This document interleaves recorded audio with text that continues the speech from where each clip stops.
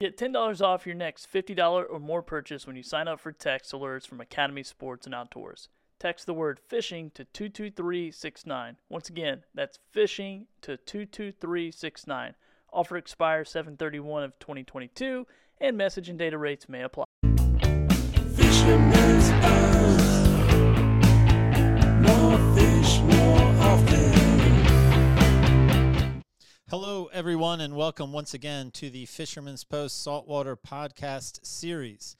This episode is titled Light Tackle Jigging on Nearshore Structure. I'm talking with friend Captain Mike Oppegaard of Native Sun Guide Service out of the Topsail area. We're going to be covering such areas as structure, tackle, target species, and techniques. My name is Gary Hurley of Fisherman's Post. Fisherman's Post has been serving the saltwater fishing community of North Carolina since 2003. We've been bringing you fishing reports, fishing information, fishing tournaments, fishing schools, and here in our latest and greatest effort, the Saltwater Podcast Series, where we reach out to our captain and guide friends from up and down the North Carolina coast and ask them to share with us their insights, their knowledge on how to catch more fish more often. In this project, I'm joined every week with my partner, Billy Thorpe of Thorpe Creative. Here we are, Billy, back at it, another podcast to be put together. Oh, right there. I thought I changed there for a second. Man, I'm excited. I'm excited to have friend Mike. I like how you introduced him, friend Mike Oppegaard, Captain Mike Oppegaard.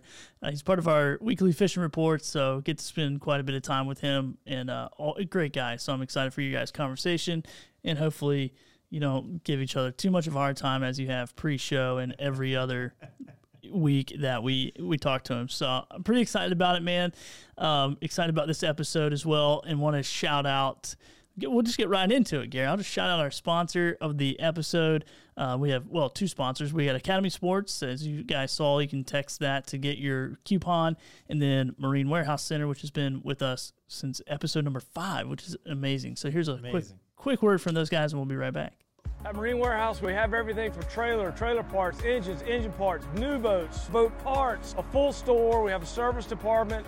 We are your one-stop shop for marine equipment and hardware. We offer a wide variety of parts and accessories for all your marine needs. The best part about working at Marine Warehouse Center is to help customers really get the most out of their coastal lifestyle and share our love for the water. At Marine Warehouse, we're here to get you out on the water because of our love for the water. We like being out there, and we want you out there with us. Boom! I heard that invite from Emmett that they want me out there with them. So They do. Just call me, Emmett. I'm out there with you. Tell them I don't want to buy a boat. I just want to go on the boat with you guys. Yeah, like I need friends who buy boats. I don't want to buy a boat. Right. I just need all of you listeners to buy a boat and invite me on it. And if you are in the fishing boating community, though, man, you want a relationship with Marine Warehouse Center, sales, service, and parts. I mean, and here we are sort of in the late part of the summer. You know, go ahead and get that laundry list together of things you want addressed on your boat as we go into the fall season. Not the early fall season. I still want you on your boat. But maybe later in the season, start putting together that laundry list now so you don't forget anything. Take that laundry list in your boat to Marine Warehouse Center, and they'll take care of you. Yeah, good crew over there. Really enjoyed those guys. And, man, they are hard workers. Emmett, I know I give him a hard time at times because he's been spending a little more time on the road and traveling. But this week, man, he's caught out in the wild, like doing business stuff. Like he shows up professional, and, man, he is a hustler. He's out there working. So we're going to play a little game, Gary, called Where in the World is Emmett? And I have a picture of where he is, but I'm going to give you a couple hints and see if you can guess. Where in the world is Emmett? I'm ready. All right, so I don't even know how to set this up, but he is in the midst of he's being with the gas prices rising. He's very mindful of that, and he's also doing some business meetings in a bigger city. So what is he doing in that bigger city? He is riding a courier bike. Something of that sort. So here is Emmett, dressed up in his business attire. And he's going to business meetings. He's trying to get better deals on bigger boats. And saving gas money while he's doing it. And saving gas money. Look at him. He is dapper. Emmett is dapper Emmett. Yeah, so for people listening, it's I've basically just photoshopped Emmett's face on some dude riding a bike wearing a suit, holding I don't know, like a really expensive leather note holder or something, some kind of note bag. I don't know. He's on his way to Starbucks. Yeah, he definitely is. Definitely is. He needs a little bell on the bike. I'll remember that next time. Get a little bell on the bike. But anyway, enough of our shenanigans. I don't know how they sponsor our show. All we do is make fun of them all the time, Gary. Maybe if we made more fun of them, they would be a bigger sponsor. Well, you mean crack like 5 jokes about you, Emmett, every show? You add one more zero? How many jokes for one more zero? Man, one more. Let me put my brainstorming cap on for one more zero. I'm in on that challenge. Oh, man, too much fun. Well, Gary, I'll show you a fish picture so we can move on and get to the good part of this podcast, which is going to be some fishing stuff. But here's a nice fish picture from Art Blakesley. Caught this amberjack using mullet while fishing out of Riceville Beach. And, man, that is a good-looking amberjack right there. So I don't know about good eating, but, man, I'm like, desperate to go to Mike. I'm desperate to get him on the screen. But, yeah, good-looking fish there. Appreciate you guys sending that in.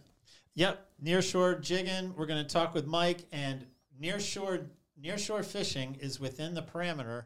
And what I'm getting ready to talk about is Fisherman's Post's new project. It's weekly inshore fishing reports. It's really inshore, nearshore, though. And it is weekly, delivered behind a subscription paywall, audio and video delivery. If you haven't checked it out, you want to go to fishermanspost.com and then member content. There's information there. You can sign up there, and you can access there a project we're very excited about. As Billy said in the beginning, Mike Oppegaard, who I'm talking with tonight, is one of 11 captains I talk with every week from up and down the entire North Carolina coast and get insight on inshore, nearshore bait, changing conditions, how to address the changing conditions. Thoroughly enjoying the project. Yeah, man, it's a lot of fun, dude. And it's a lot of fun to get these guys on every week and listen to what's going on the water. And it's live action.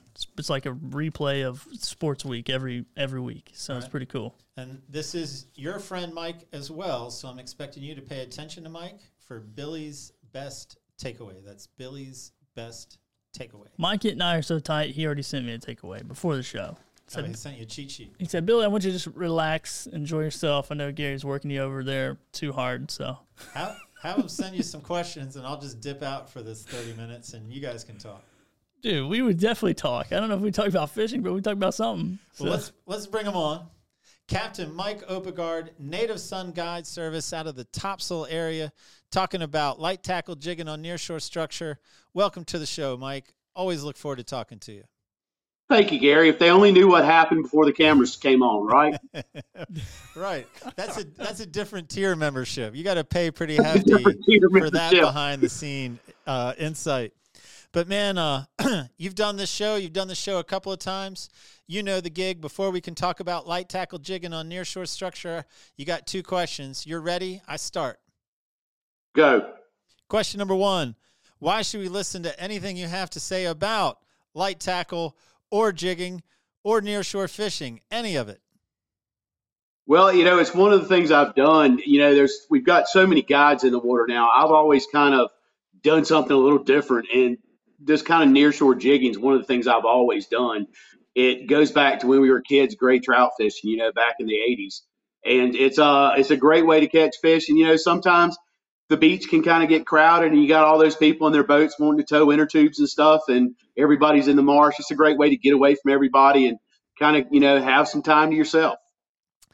Man, fantastic answer. Easily, we're moving on to question number 2. And as you know, question number 2 is a non-fishing related question. Here we go. As you know, I am a big fan of how you spell your last name. I mean, a huge fan. And so what I'm asking you to do, are you able to give me any other word with 2 A's in a row? Mike Oppegaard has G-A-A-R-D. Any other word with 2 A's in a row? I don't think so. I'm trying real hard. I can't think of one with 2 A's in a row without, picking up my phone and going to the computer. Aardvark. Aardvark. Okay. What else? Bazaar. Yeah. Not bizarre, but a bazaar, the place. So what are you trying to say there about me, Gary? That not too many people think it's a good idea to put 2 A's in a row. Well, I agree with you, but the Norwegian spelling's kind of a little hard in English, so that's what I'm stuck with. Well, let's talk fishing. Enough of double A's. Let's talk Double A's and fishing. double P's. Yeah, all those damn vowels and consonants. Good God. I like the way you set it up. I mean, if we're going to talk about nearshore structure, let's get a great understanding of structure. You're talking to us about the topsail area, but certainly this will be applicable up and down the North Carolina coast. So give us a primer on structure as Mike Oppegaard knows it. All right, when I'm going to define structure, there's a couple different types. There's obvious, what we call live rock, live bottom. Here in North Carolina, we've got places of the seabed that was exposed. It exposed to the bedrock, that limestone substrate. You get stuff growing on it, all the kelps and seagrasses and stuff. That attracts the bait fish. The bait fish attract the bigger fish. Then the other side of that is maybe some of the kelp beds. There are some places where we've got like a hard shell bottom with kelp on it. That'll hold fish certain times of the year. That's another kind of structure. The easiest way to really think about it is it's our inlets coming out the inlet, going down the beach. As you work your way out, a lot of it is hard sand, just plain hard sand. And these are places where it's not, there is actually something there on the bottom, whether it be like we call that live rock or kelp or something like that, something that's going to hold bait there. And that's really what we're looking for when we think of structure. It's not so much, hey, this is a 6 foot ledge or whatever. That is true, but it holds bait. And that's the reason why we're there. More than anything is it gives the bait somewhere to hide. Therefore, the bait congregates there. Therefore, the predators come and look for the bait there. So I was going to ask on like the kelp beds or on the hard sand bottom. So how does that show up differently on my bottom reader on my screen? If I'm over top of a sunken ship, easy to pinpoint. All right, I'm That's here. obvious. But what about this live bottom? Modern electronics really have kind of come into play. It's not the old graph machine or the old paper machine that we remember as kids. Right now, basically, a lot of what I've got is, your side scan sonars, your whatever Garmin's version is, but the Simrad version, the side scan sonar, you can actually distinguish the rock and the ledge and the faces of the rock. So it's pretty easy to see. The best thing to do is to go get, I know Maps Unique has a chart, and I think Fish Anywhere or Fish Here or something like that's got a chart. Go get the charts. Go find the obvious public bottom, whether it be, the Liberty Ship or Dallas Rock or Surf City Rocks or, just the obvious public bottom that everybody has. Turn on your electronics and learn how to look at the bottom. Years ago, I did a little bit of self-experimentation and actually dropped a GoPro over and was filming the bottom as I was taking it on the sonar. And that really helped a lot as far as your interpretation of what the sonar is telling you. And it's kind of neat to see some of the stuff down there. I do that stuff kind of in January when we're slow, so I really don't want to put on a suit and go overboard to see it. But you can go down there with a GoPro and film it. Or, like I said, if you go to a known structure, you can sit there and look at the structure and then use that to extrapolate what it looks like in other places. That's the best way to find it. There is no shortcut to that stuff. You really kind of have to go first, find the public bottom, understand what you're looking at, and then, start to make a circular pattern around it. There's always, the neat thing about all the artificial reefs in North Carolina is they didn't just put them out in the desert. A lot of those places where they planted the artificial reef, take, for instance, what we call the tire reef here off Jolly Roger Pier. I don't know which number it is. I'm not very good with those, but we called it the tire reef. It's off the Jolly Roger Pier. Originally it was tires, and then they started dumping some concrete culverts, and now they're dumping reef balls, and it all shows up different on your machine. It's a great place to go look and start and say, hey, this is what it looks like. And also, it's there for a reason, because outside of the litter zone or the debris field or whatever you want to call it, there's other pieces of natural bottom, and that's the reason why they put it there to begin with. So it gives you a good snapshot of what to look for and how to look for it. And that's the best, easiest way you can really kind of learn. And once you learn, then, slow trolling for king mackerel, even up to 6 knots, 7 knots. If you're trolling for Spanish, go pick you a depth and go look, and you'd be surprised what you can find.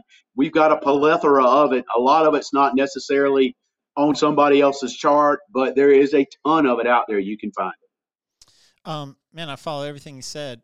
So here's my other follow. I mean, that's insightful. And here's my other question. So when you're talking structure in general, or when you're talking structure for the purpose of this podcast, you're not talking about where like a 6-foot drop or a 4-foot drop? Yeah, obviously that. I mean, but those are so obvious. I mean, the problem with some of those really big ledges, everybody knows they're there. So if you think about it, over a week, at least 6 or 7 boats are hitting that same piece of structure. And if that's all you have, then by all means, go learn, do that, because you can still catch fish there. I'm not saying you can't catch fish there. I'm just saying that as you get better at finding that 6-foot ledge, realize that there's other pieces of structure out there that only may be 1.5 feet, 2 foot, or it may not be a piece of structure. It may be a grass bed, and all that stuff shows up on your machine differently and actually shows you what that structure looks like. And you can get really good at discerning whether or not you need to be in this area or go somewhere else. And really, like I said, modern electronics and modern mapping has really taken a lot of guesswork out of it. You know, it's not the old days. I remember Grandpa would come out the inlet, run down the beach, and line a tree up with a house and run a compass course at X RPMs for so many minutes, and we'd stop and fish. And by golly, there were always fish there.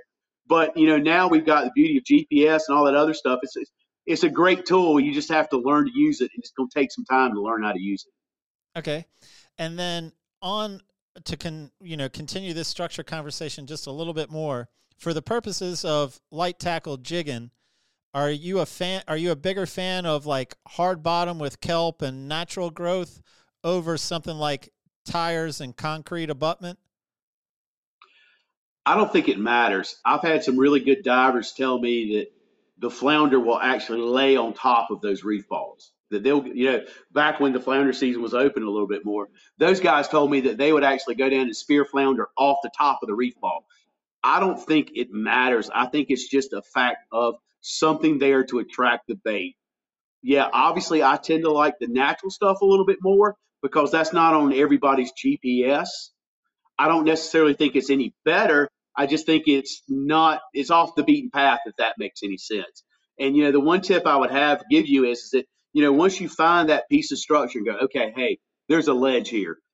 Obviously, as you ride around and look around that ledge, you'll see other little teeny pieces of structure that somebody else may not have seen. And then that is where you can typically do a little bit better because, you know, there haven't been 10 boats there this week at Dallas Rock dropping a jig to catch black bass or a grunt or whatever. Right on. And then I think this is my final question in this area would be your definition of nearshore. You know, how far are we talking specifically out of your topsail inlets? Yeah, I thought real hard about that. To me, I think that nearshore stuff, I've got some stuff in 25, 30 feet.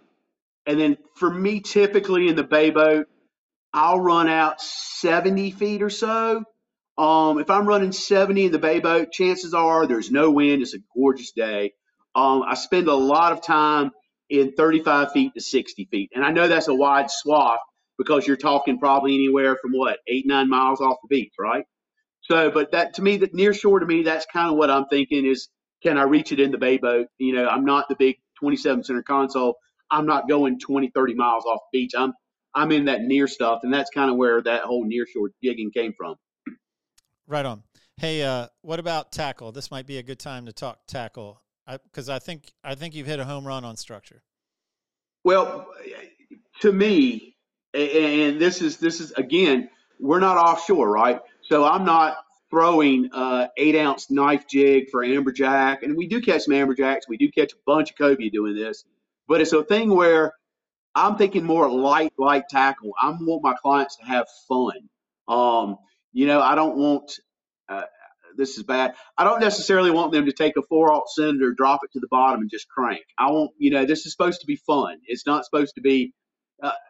You're meat fishing, but you're not meat fishing, if that makes any sense. So I typically stay away from chicken rigs. A lot of what I use is this right here. Let's see, go that way. There we go.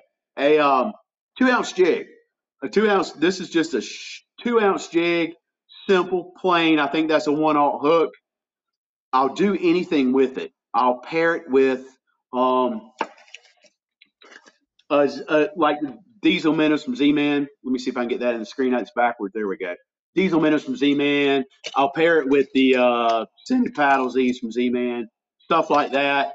I find that works great. The disadvantage of not using squid is that I catch less grunts. And we all know grunts this time of year is a great food fish. So I tend to throw a little bit more squid in the heat of the summer because I don't catch as many grunts on soft plastic. You can catch a lot of black bass on soft plastic. You can catch a lot of grouper on soft plastics.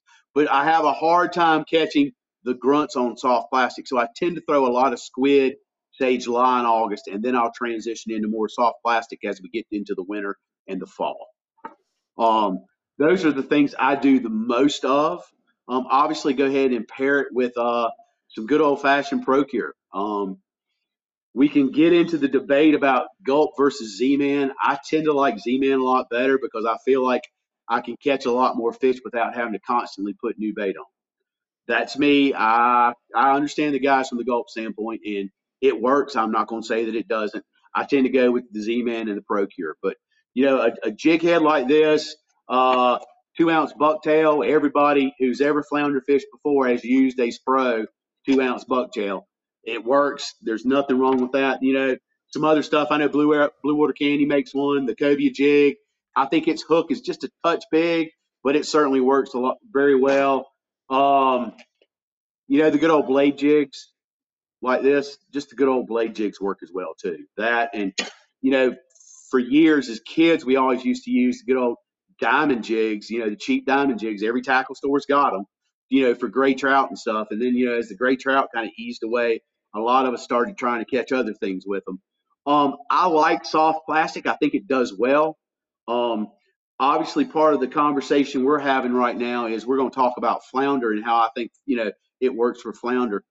I personally prefer soft plastic with Procure for flounder. To me, I think it's the go-to bait for me, at least. I know live bait works as well. I also feel that sometimes with live bait, I'm catching so much trash that it makes it more difficult to keep a jig in the water on the bottom. When a flounder hits a soft plastic, you've got a fish. How about if that makes any sense to anybody? Sure, man. I'm following that. So you've unpacked a lot, and I've got a few circle rounds. I'm actually going to back it up before I even start circling around. So on your boat for the light tackle, and I certainly understand your philosophy about not wanting a 4-aught Senator.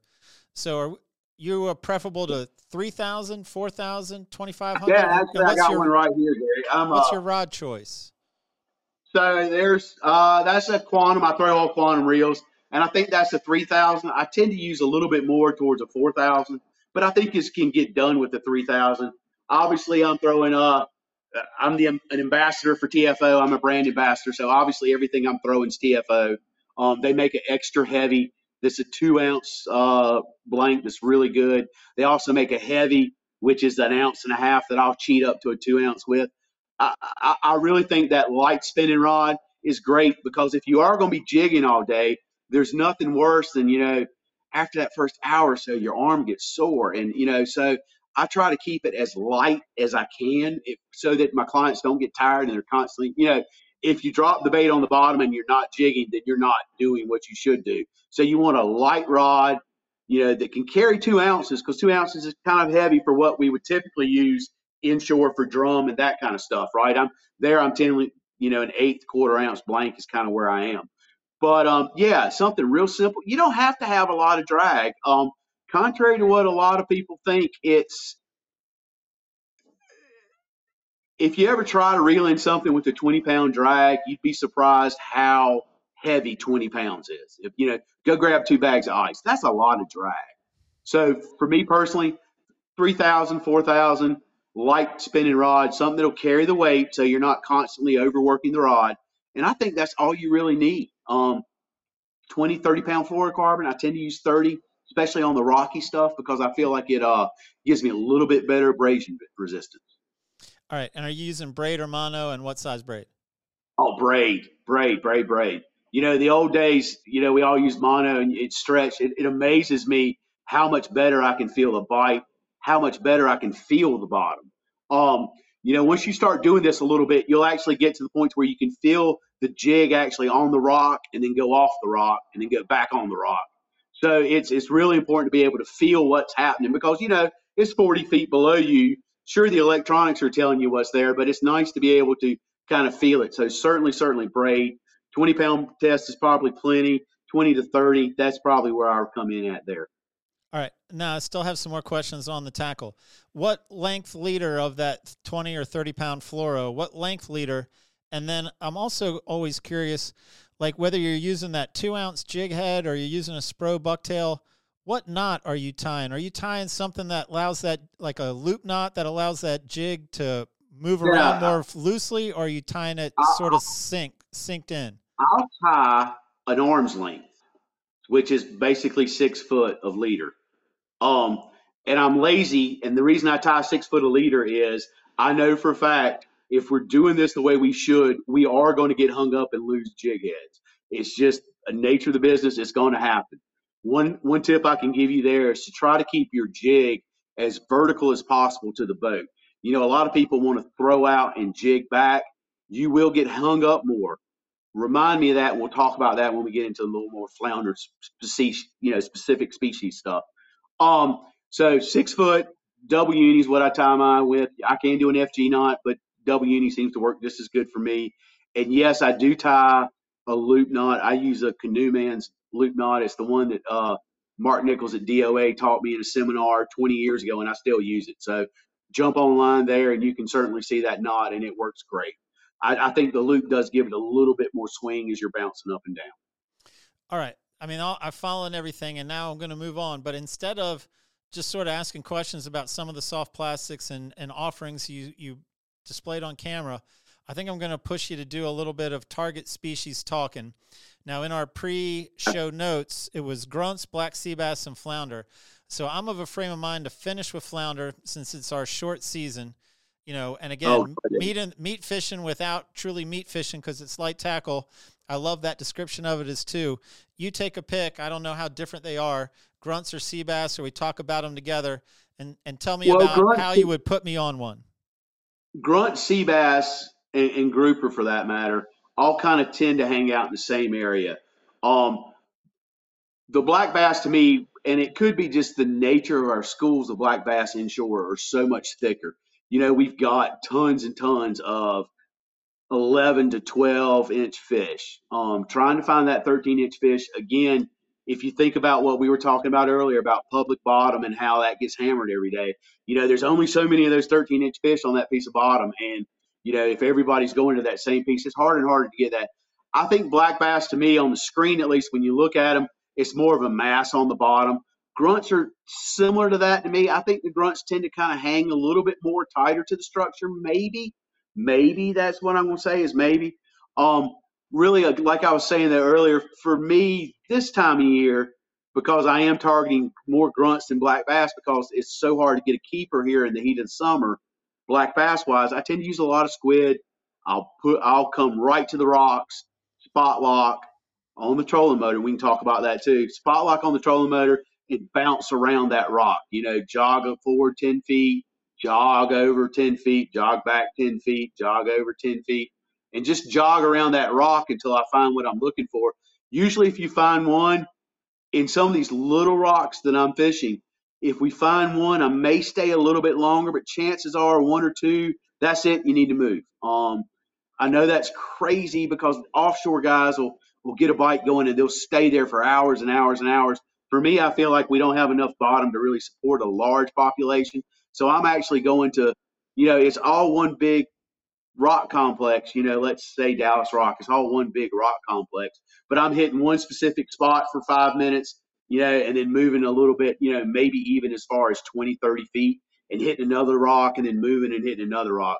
And I just constantly bounce around those rocks. And that's really kind of how I black bass and grunt fish. And, while you're doing this, especially this time of year, always keep a big rod out. Big rod, 8,000 spinning reel, heavy duty rod, bucktail, or another soft plastic, because the cobia, at least for me, if I'm out there catching little fish and jigging, it's not unusual to have those big cobia come up to check out the boat and see what all the action is. And that's always a great way to pick up cobia. I know that the guys north of us like to really sight fish for them, but for me, it seems like I do a lot better just not really sight fishing for them, but just let them be a target of opportunity. All right. Man, I'm on board. As far as squid for the grunts and the sea bass, what's the vehicle that you're delivering that squid? Is it on a jig head? Hooktail, same jig head, But no soft plastic. You're not tipping a soft plastic. No, no. Without a soft plastic, I'll use a jig head. And I do that for a couple reasons. This tends to have a longer hook, so I get better purchase when I'm trying to unhook it for my clients. They are extremely cheap. I mean, maybe not as cheap as a mustad hook and a sinker, but they are pretty damn cheap. A lot of times you can cheat and add a bucktail on the bottom and then come up, say, 2-3 feet and, add a trailer hook off of that, tie a barrel knot or whatever you want to call it, dropper knot, and tie another hook and put 2 pieces of squid down, kind of a light tackle version of a chicken rig. I tend to just use 1 piece of squid on a jig head like this, and it keeps everything clean and simple. I get less hangups that way, and it works. So I haven't had really much desire to change from that. Chunk of squid or strip of squid? Something that's sort of dangles or something that's just close to the hook? Strip. I tend to process my own wings. What I'll do is I'll slice those wings in probably a 3 to 4 foot strip, half-inch wide, maybe about a half-inch wide, and then I will lay it out on a piece of hardware cloth, salt the hell out of it, let it dry a little bit, salt it again, and then pack it in the freezer. So Texas Tackle sells flats of squid wings, so I'll go grab a couple of flats of squid wings, and that way I always have some in the freezer. And then what does the piece look like that you put on the hook? Is it like a half-inch by 3? Inch wide, 3-4 inches long. Yeah, it's a half-inch wide, 3-4 inches long, and I'll hook it once and then turn it and hook it twice. So I've got the hook purchased through the squid twice, and it is really that damn simple. It just don't overthink it and make it think that it's some kind of finessey thing. It is as simple as it goes. It's a great thing to do with your kids too. So, man, that's a great segue. I was getting ready to ask whether you got, you in the business often have new to fishing people on the boat, or you have kids on the boat. So how do they do with setting the hook? I mean, as far as like getting bites and yanking on it too early, or, how do you help your people actually hook the fish to bring them up once you've put them in the right spot and put the right stuff in their hands? I really don't have a problem with that. Unfortunately for me, inshore fishing, it seems like a lot of my newbies want to be Bill Dans and just rear back and set the hook. And sometimes when you're trout fishing or drum fishing, especially throwing topwater for a drum, the last thing you want to do is to rear back and set the hook, because if the drum misses it, you've pulled it out of the strike zone by 6-7 feet. This is a situation where you say, hey, you get a bite, you feel a big bite. That's something to talk about is, a lot of times when we're fishing this stuff, we're fighting the pinfish, the ringtails, the tomtates, all the little trash fish you could possibly imagine, oyster toads, lizard fish, all that stuff is there. So everything is constantly tapping at that piece of squid, and just eventually they can pick up real quick, hey, that's a big bite. And when you feel that big bite, just give it a short jerk and reel a little bit. If he's not on there, drop it back down. And the other thing I always tell them is, if you're not getting those little bites, the taps and everything, chances are you don't have bait. Reel up, let's check your bait. I mean, right. It is bone dry simple, and that's the beauty of it is it's not necessarily a advanced technique. It is as simple as putting something on the bottom for them to eat. All right, I think I have one more question, then we might move on to flounder. So my potential last question, I reserve the right to ask another question. My potential last question is, if it's not the heat of summer and I say, Mike, you're going to try to put me on some grunts and some sea bass, not in the heat of summer, and I'm not going to let you use squid, I'm going to make it an artificial game.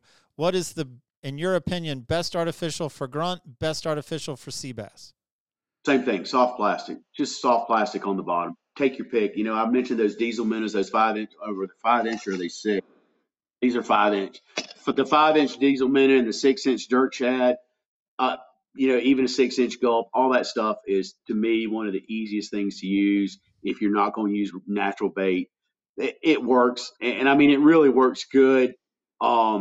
you know, we'll segue into the flounder thing. You know, one of the things about fishing this way for flounder is I'm going to catch keeper black bass. Like I said, I tend to catch less squid on soft plastic. I mean, less squid, less grunts on soft plastic, but I certainly catch a lot of black bass on soft plastic.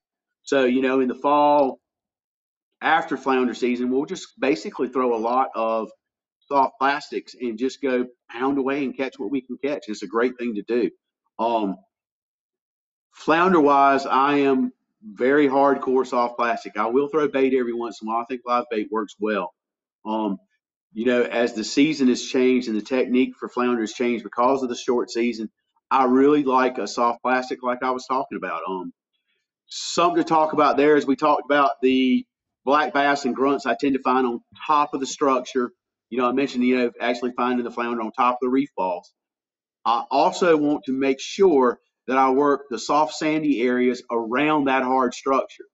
So when I pull on structure and jig, before I leave, I'm going to actually, we said fishing vertically. Remember, we said that too. This is one of the few times I know I'm going to lose rigs this way, but I'll turn around and throw away from the structure, let the soft plastic sink all the way to the bottom, and then jig it back a couple of times just to check. A lot of times that school of flounder may not be actually in the hard stuff, but maybe on the soft sand right next to it, you know, because that way they can attack bait and then go back to the sand and camouflage themselves.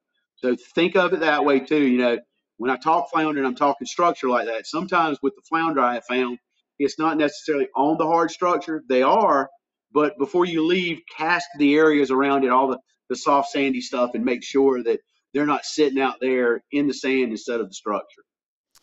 And if I'm throwing soft plastic, is your preferred for flounder now, because we're full on in the flounder conversation now, jig head soft plastic or Spro bucktail soft plastic?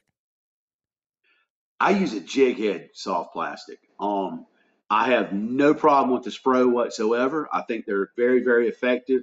Me being a cheap guy, H&H Lures in Louisiana makes my 2-ounce jig heads, and I can't remember the price on them, but it's way, way cheaper than a Spro.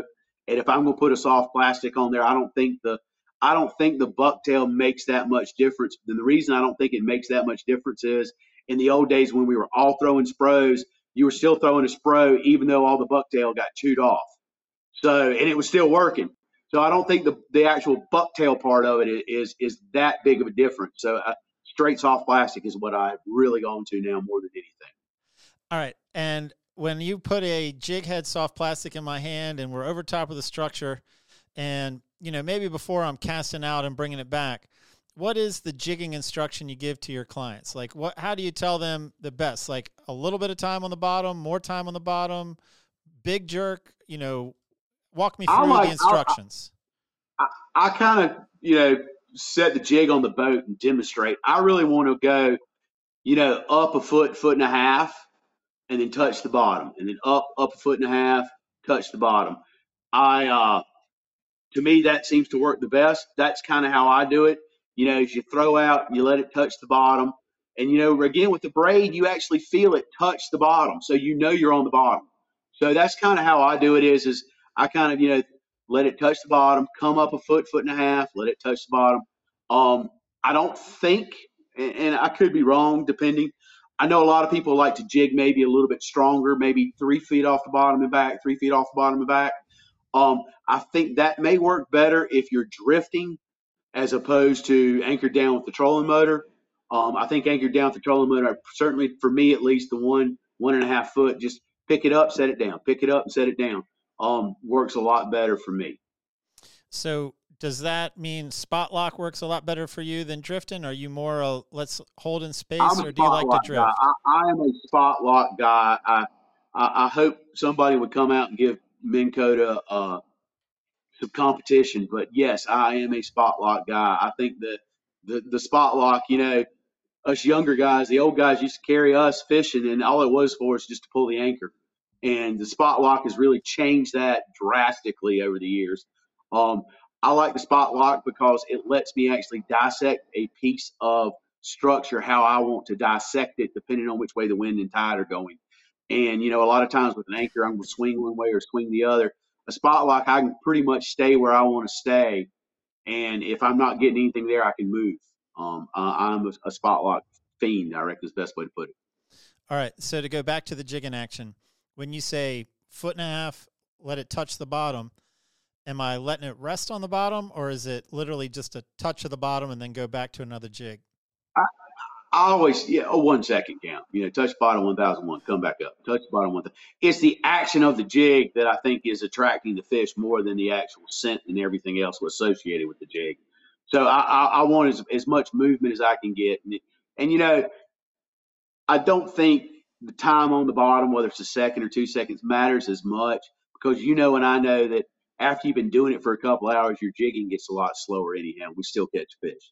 So, but yeah, I kind of, let it touch the bottom, give it a good second, back up, touch the bottom, good second, back up, touch the bottom. And again, with spot lock, I'm doing that in a spot for maybe a minute or so, and then I'm moving 10 feet and doing it for a spot there until I find some kind of pattern. And especially with flounder, if you can find a pattern and go, okay, we were talking about the soft bottom next to the hard rock or on top of the hard rock. If you find one, chances are they're, offshore like this, there are way more there than just one. So, once you catch that first one, stay there. Work that bottom good before you move because chances are there's more than just one there. Okay. Now, as far as your flounder bites when you're jigging, what percentage of those bites come when the jig is on the bottom? What percentage of those bites come on the jig up? What percent come on the fall? That's a good question, Gary. I think a lot of them come on the fall. I'll go as high as 70, 80%, I think, go on the fall. And my reason for that is a lot of the less experienced clients I take will be jigging, and they'll let that slack go in their line when it hits the bottom, and then they lift it up, and all of a sudden they've got a flounder on it. So that leads me to believe that at least 70% of my stuff is on the fall. I really do think it's on the fall. Okay. Man, I think we've covered it, but I don't want to move on or, call it a podcast unless you tell me. Gary, I think that's it. I mean, one of the reasons I really want to talk about it with you is it is just so simple, and it's a great way, especially in the summertime, to get the kids out, let them go catch fish. And, like we were talking, all that trash fish is still fish that they're going to reel in. And so, by golly, go do it. And that way everybody's having fun. And, in the meantime, we're now mid-July here at this podcast. So it might be time to really kind of start thinking about that live bottom flounder season.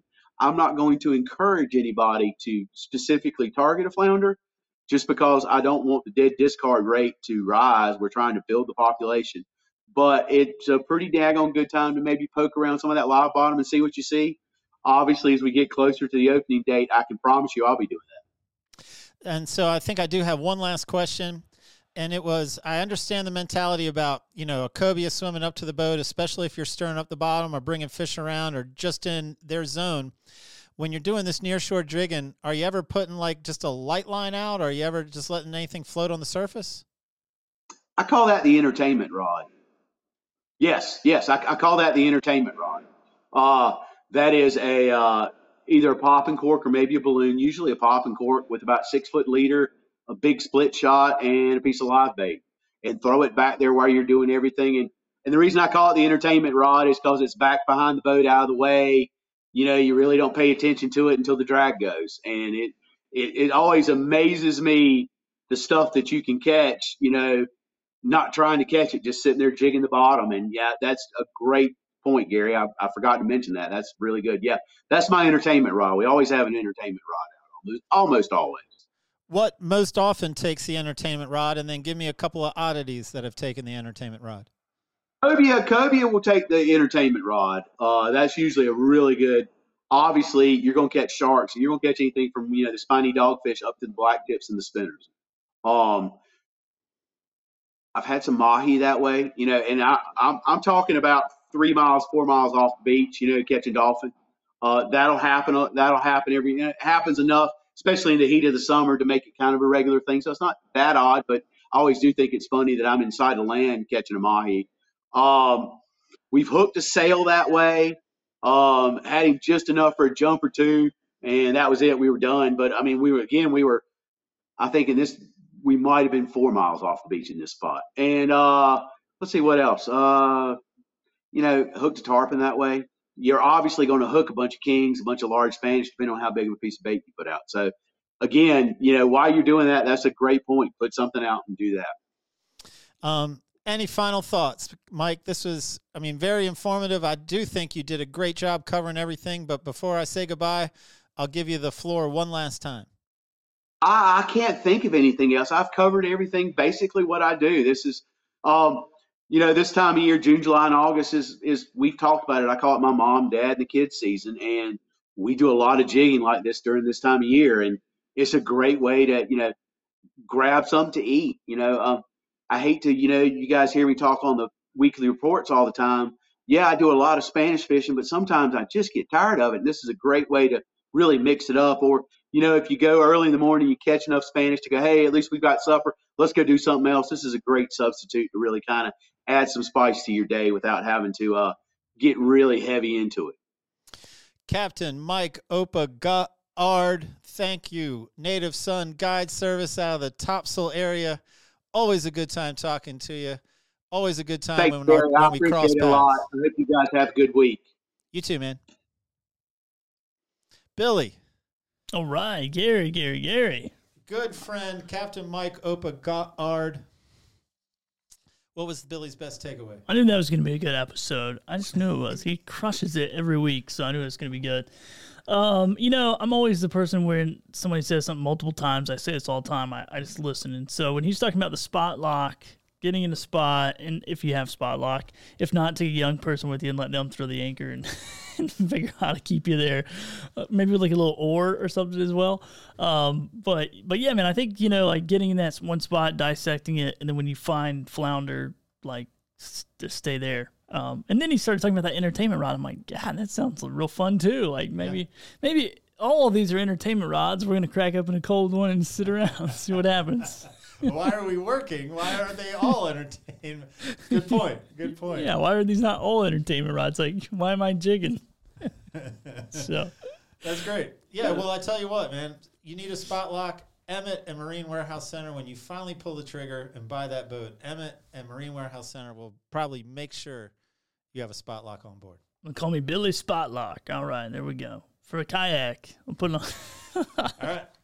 And really appreciate Marine Warehouse Center and Academy Sports for sponsoring this episode. Go support them when you can, and we'll see you guys next week. Gary, thanks, man. It was a great episode. Fisherman.